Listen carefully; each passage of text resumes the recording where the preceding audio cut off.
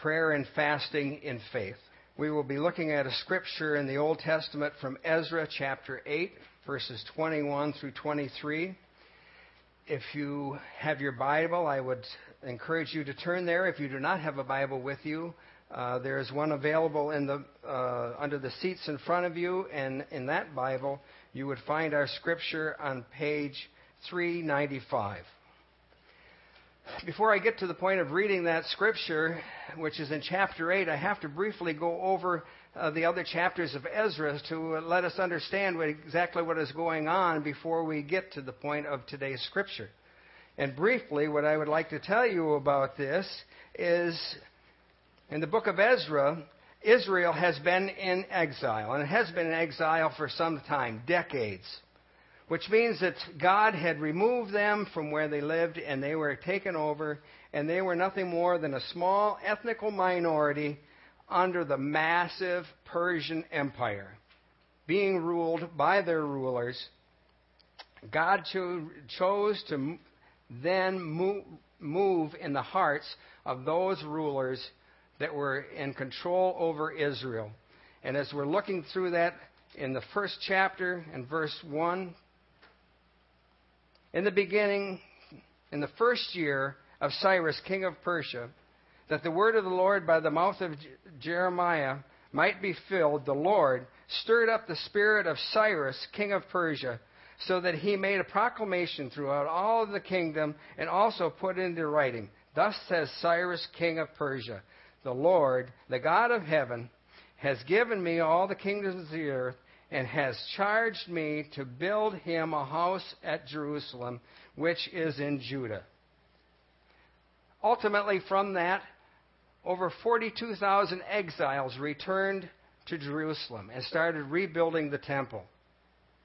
And then, as things would happen, the enemies of Israel wrote letters to the ruler and said, "Why are you allowing this to happen? Don't you remember how rebellious these people are, how much trouble came out of the city of Jerusalem? You better stop them." And it did stop. But God chose for that not to continue that way, because we see that even in opposition, we understand that God was still in control. And as we see in chapter 5, God sent two prophets, Haggai and Zechariah, sons of Iddo. And they prophesied to the Jews who were in Jerusalem and in Judea, and in the name of God of Israel, who was over them. Then Zebulun, the son of Sheloin, and Joshua, the son of Jozadak, arose and began to rebuild the house of God that is in Jerusalem. And the prophets of God were with them and supporting them. The work continued. But then again, the same tactic happened. People wrote to the emperor and said, "You better stop these people." And it did stop. But we see that still the hand of God was upon them, and the ruler at that time was Darius, a new emperor. He did tell them to stop building, but he also gave a decree and said, "I want you to search the archives and find out what was originally said about this." And they did. And he writes back in chapter 6, verses 7 and 8, "Let the work on this house of God alone. Let the governor of the Jews and the elders of the Jews rebuild this house of God on this site. Moreover, I make a decree regarding what you shall do for these elders of the Jews for the rebuilding of the house of God. The cost is to be paid by these men in full, without any delay, from the royal revenue, the tribute of the province from beyond the river." Not only did he allow them to continue their work, but he said, "We're going to pay for it." So the money was there. So God ruled over the hearts and prevailed over so many of the rulers, and God's will was done, to the point where in verse 22 of the same chapter we see, For the Lord had made them joyful and had returned the hearts of the king of Assyria to them, so that he aided them in the work of the house of God and God, the God of Israel. So now what about this man Ezra? Who is he? Chapter 7, verses 6 and 7 says, he was a scribe, skilled in the law of Moses, the Lord, the God of Israel, had given, and the king granted him all that he asked, for the land of the Lord, his God, was on him. Verse 10, for Ezra had set his heart to study the law of the Lord, and to do it, and to teach the statutes and the rules of Israel. Ezra knew the law of Moses. He had studied it. He believed it. And he was willing now to lead his people back to Jerusalem and to teach them exactly the ways of the God that they had for so long been away from. So the ruler, Artaxerxes, and I said that wrong, sent him and those who wanted to go back to Jerusalem. And why was the king allowing this to happen? Well, if you read in chapter 7, verses 25 and 26, what he was going to get out of it was a ruler there, somebody to watch over the people, to maintain law. But Ezra didn't say that that was really what was going to happen. His answer was truly in the next verse, where it says, blessed be the Lord, the God of our fathers, who put such a thing as this into the heart of the king, to beautify the house of the Lord that is in Jerusalem. So people were going back. Ezra was to lead them, to equip them once they got there, and he was going to undertake that task. Now we get to the scripture and the subject of our text today. Chapter 8, verse 21. Then I proclaimed a fast there at the river Ahava, that we might humble ourselves before our God, to seek for him a safe journey for ourselves, our children, and all our goods. For I was ashamed to ask the king for a band of soldiers and horsemen to protect us against the enemy on our way, since we had told the king, the hand of God is for good on all who seek him, and the power of his wrath is against all who forsake him. So we asked and implored our God for this, and he listened to our entreaty.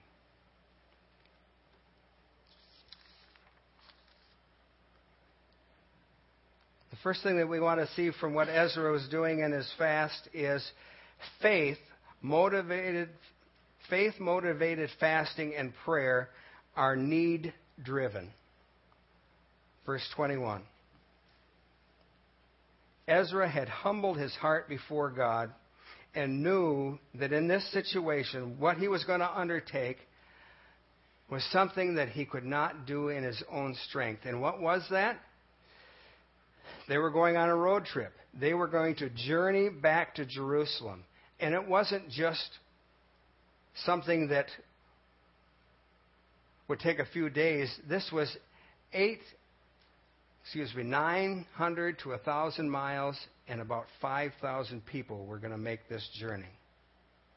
So in the logistics alone of moving that many people, Ezra knew that he had to seek the help of the Lord. Now, I realize that in today's times, if you were going to move 5,000 people, let's say you wanted to have 5,000 people show up at Dow Diamond probably holds that many people. 5,000 people are coming from different directions, no problem. But he has to move them together at a time in the year 450 BC. How do you do that? I have no idea. I don't know what it would take to actually do that. They're going to be walking. They're going to be out in open spaces. But he knows that he has to count on God for the help to do that.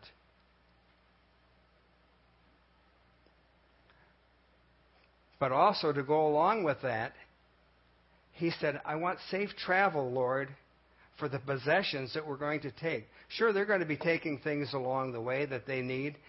Ezra knew probably from studying the Old Testament that when the Israelites left Egypt, they took with them and were in travel for 40 years. They took took along what they needed, but they couldn't sustain themselves for 40 years. God had to be faithful and watch over them. He would have known that.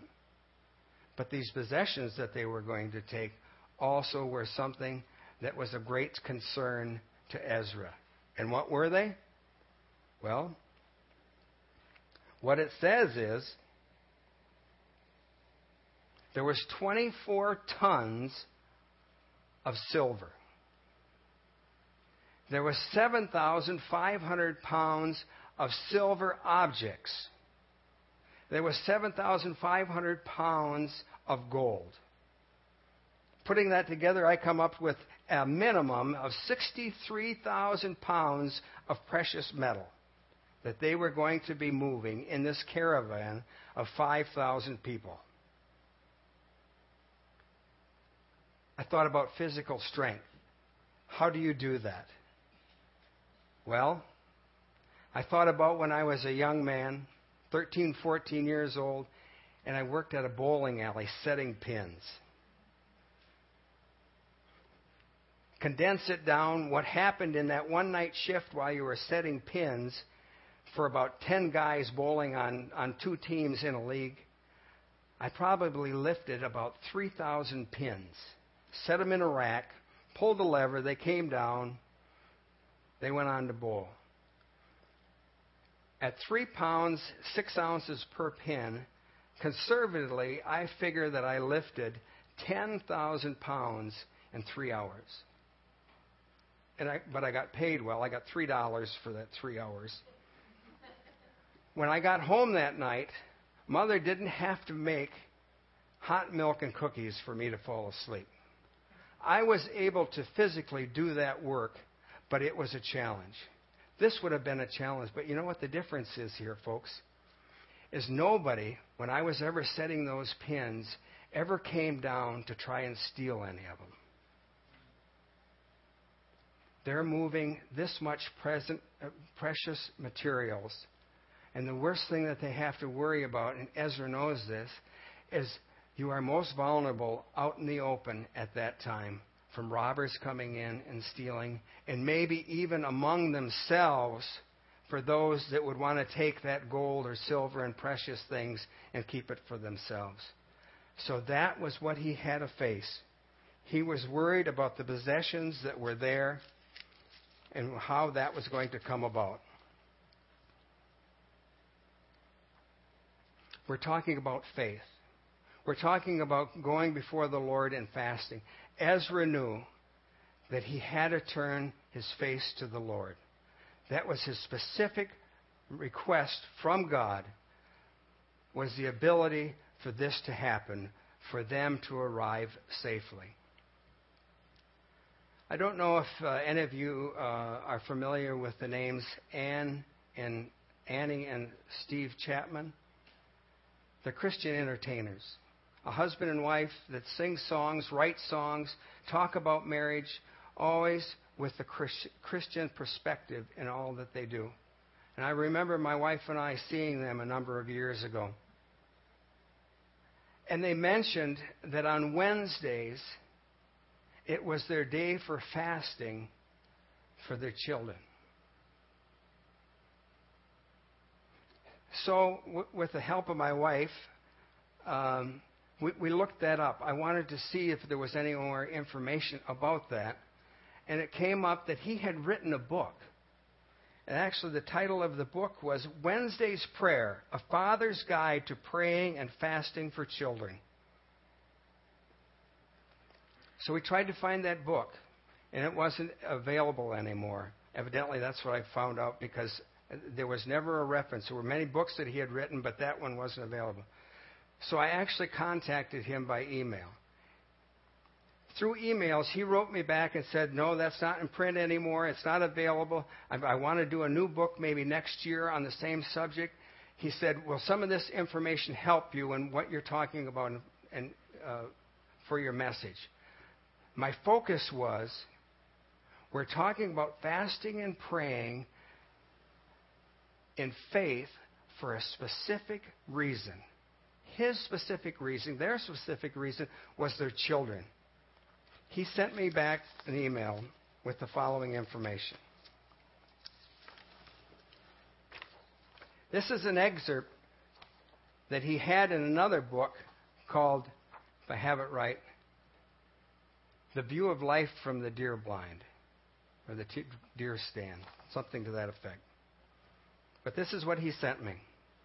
Like all children, mine were not exempt from displaying the reality found in Romans 8 that says, "For all have sinned and come short of the glory of God." None of us boast of perfectly straight arrows in our quiver, nor can our parents for that matter. That admitted, I must report that one other tool that was helpful in making my 2 arrows as straight and as useful as possible was prayer. But let me quickly add, when I suggest prayer, I'm not referring to occasional or obligatory, bless my kids, Lord, kind of offering. From my experience, what I suggested is a serious regimen of concentrated praying for children that will require some sacrifice beyond a few seconds of our time, a little bit of breath, and a few words. When our children were very young, around 8 and 5, Annie and I decided to use Wednesday as our chosen day to focus our praying on our children. We also added something to the effort that is, candidly speaking, not one of my favorite things to do. This is, we added fasting to the day. For a guy whose favorite songs include "When the Rolls Are Served Up Yonder, I'll Be There," and "In the Sweet Pie and Pie," fasting once a week was not something I relished, yet doing it had sweet results. And to add a disclaimer, Matthew 6 states that when a fast is done correctly, no one knows about it, yet I'm saying openly that I fasted. But because I'm well beyond the child-rearing years, and because I personally saw the positive yield in my children's lives from adding fasting to my prayers for them, I assume a release to encourage you to add this dynamic to your praying if you haven't already. Why does fasting seem to be effective? Simply, it lets God know you're very serious about being heard.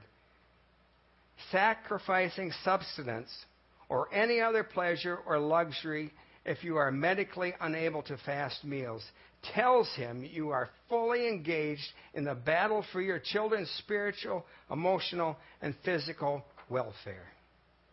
And there was more. But I just read the important part that struck me, because he said, it lets God know you're very serious about being heard.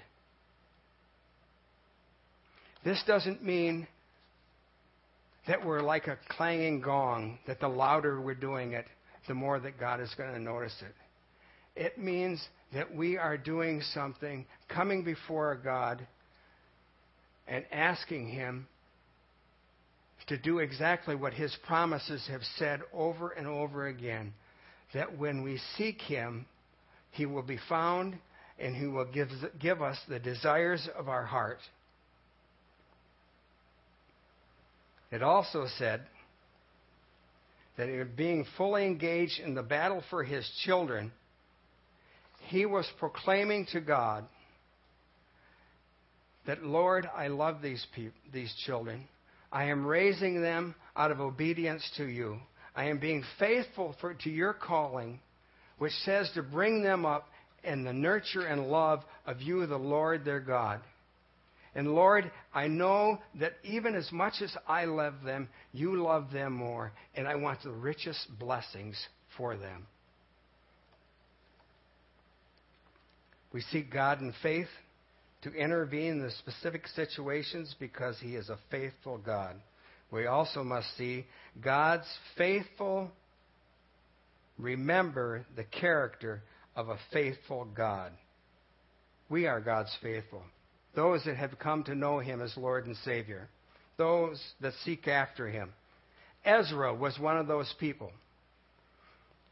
And in verse 22 we read, "For I was ashamed to ask the king for a band of soldiers and horsemen to protect us against the enemy on our way, since we had told the king, the hand of our God is for good on all who seek Him, and the power of His wrath is against all who forsake Him."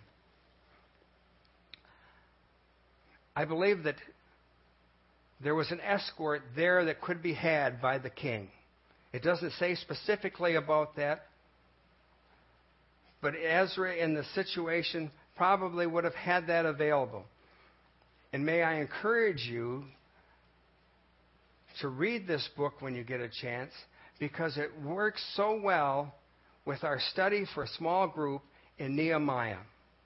In fact, Bible scholars tell us at one time they probably were combined as one book. And then were separated out probably about the 2nd century. And as a side note, when you get to chapter 2 in Nehemiah, look how his journey was handled by the king. And maybe we can talk about the differences between that and what we see here. But can you imagine Ezra was probably talking to the king at one point and said to him, before he even realized maybe the words were coming out of his mouth, he said, "The hand of God is for the good and all that seek Him, but those that are against Him, the hand of wrath will be on them." That's the God that I serve. That might have been one of his favorite type of sayings. It isn't a direct quote from the Bible. Very close is said in Deuteronomy and other places. But it might have been something that just came out. But it was what he believed in his heart.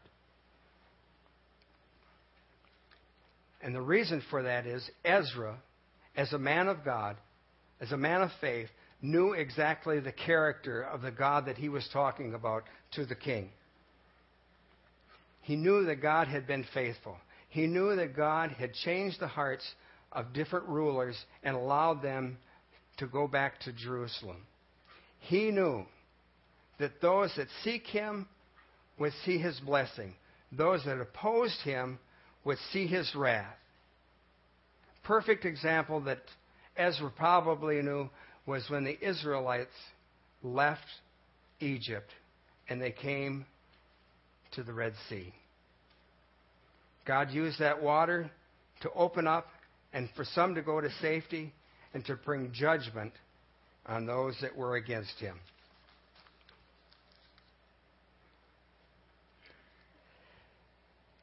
There's a story by H.L. Ellison.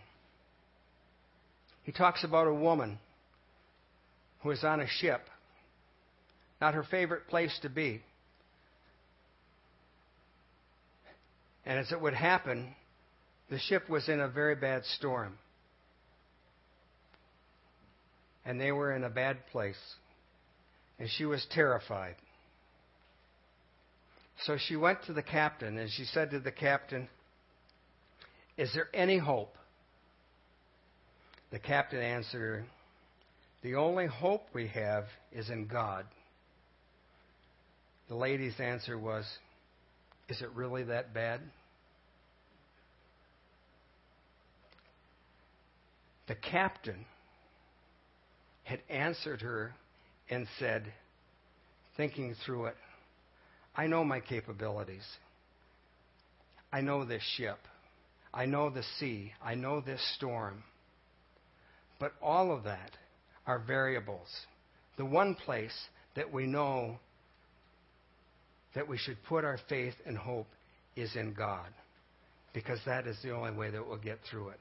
What the woman heard was she had gone to the best source of information, the most knowledgeable that she knew, and that was the captain. And she did not get the answer that she wanted. He was relying on something past, where her faith level was. In faith, we focus on our dependence on God in times of need and know the character of our merciful and just God. And also, we must see a faithful God deserves our gratitude and our thanksgiving. Verse 23. So we fasted and implored our God for this, and he listened to our entreaty. We have to understand that Ezra is writing this more as his memoirs. This has already happened. It isn't exactly written in chronological order. And so that when we see this, that he says he fasted, he went before God, it was answered, and it was favorable. That has all happened already. But what did they do after that? We have to read a little bit farther, and we have to go to almost the end of the chapter in verse 35. And it says, at that time, those who had come from captivity, the returned exiles, offered burnt offerings to God, the God of Israel. They had realized that God was the one that had got them to the point that they were. And they went back to what they had been instructed to do before, which is to praise Him, to honor Him with sacrifices, with worshiping and praising Him. It doesn't say anything here that they had a party because they were glad that things had gone well. No, they knew that a faithful God had delivered them through a situation that they knew that they could not do on their own. Do we understand that we as individuals, we see those victories in our lives and we turn to praise and glorify God for those, that should build up our strength. That should encourage us, because over and over again, He has been willing to be merciful to us and to get us through situations. And we praise Him for it, lifting His name up. I've said it before and I'll say it again. I know and I realize that when we as individuals, and myself included, are asked to prepare a message, we're asked to lead a Sunday school group or a small group. Those of us that take the time and look at God's Word to try and understand it, to explain it to others, are the ones that get the blessing first. God is speaking to us. God spoke first to me about this that I want to share with you. And I want to tell you about the burden of my heart as I look at this scripture and I understand how it would look and pertain to Crossway Christian Church. Ezra was one of God's faithful. I believe that we are one of God's faithful. He took on a task through faith that was above his skill level. But he was willing to call on a God that he knew was all-powerful and could do anything. Folks, that's the same God that we serve today. This faithful God. But God has revealed Himself even past where Ezra saw Him to us today, because we have seen the great gift of His Son, Jesus Christ, the fulfillment of His complete faithfulness to His children.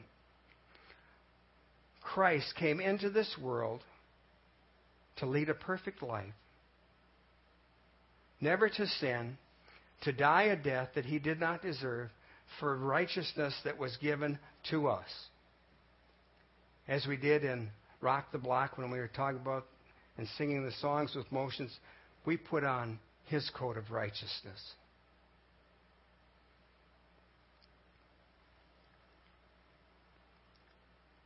But what does that mean for us? How does that look to us? We have a Saturday morning time of prayer.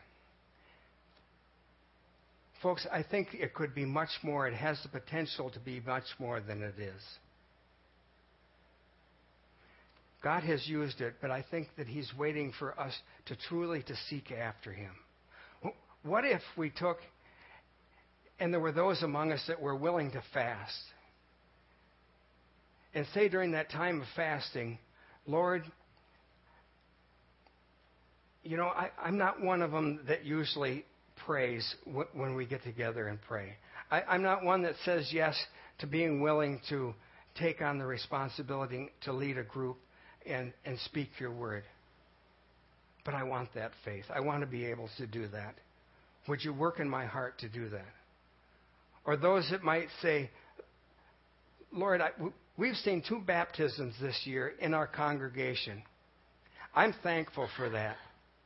But Lord, I want you to give me the burden of my heart that I can go to that relative of mine, my brother, my sister, my son, my daughter, my next door neighbor, whoever that is, that does not know you yet, and be willing to say, would you come to church with me?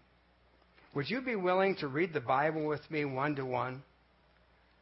Lord, would you give me that boldness to be able to do that? Or maybe in a time of fasting and prayer, that you would be one of them that would say, Lord, we've been talking about building a new building. Where is that with you?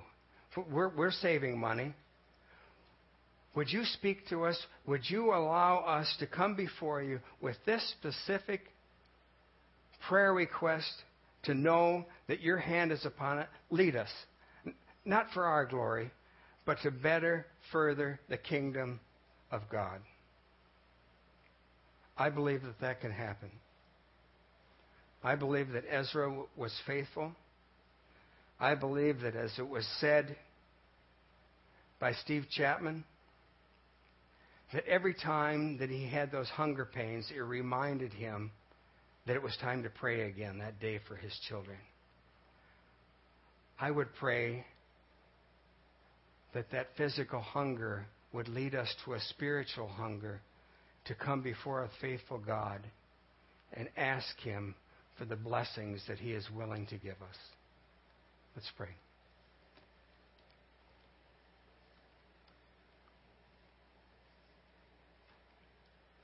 Heavenly Father, we do thank you that you speak to us through your word,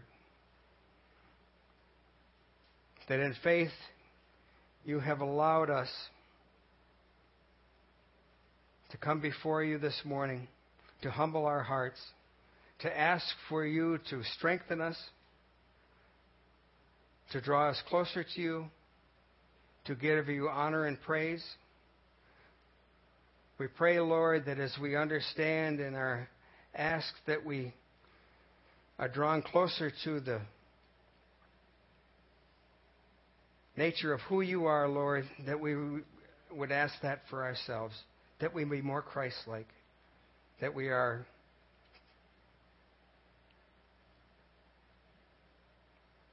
truly willing to serve you in whatever way that you would have us to be, Lord. We ask that we are truly men and women of faith, that you give us the opportunity to serve you, that you would lead us, that you would refine us.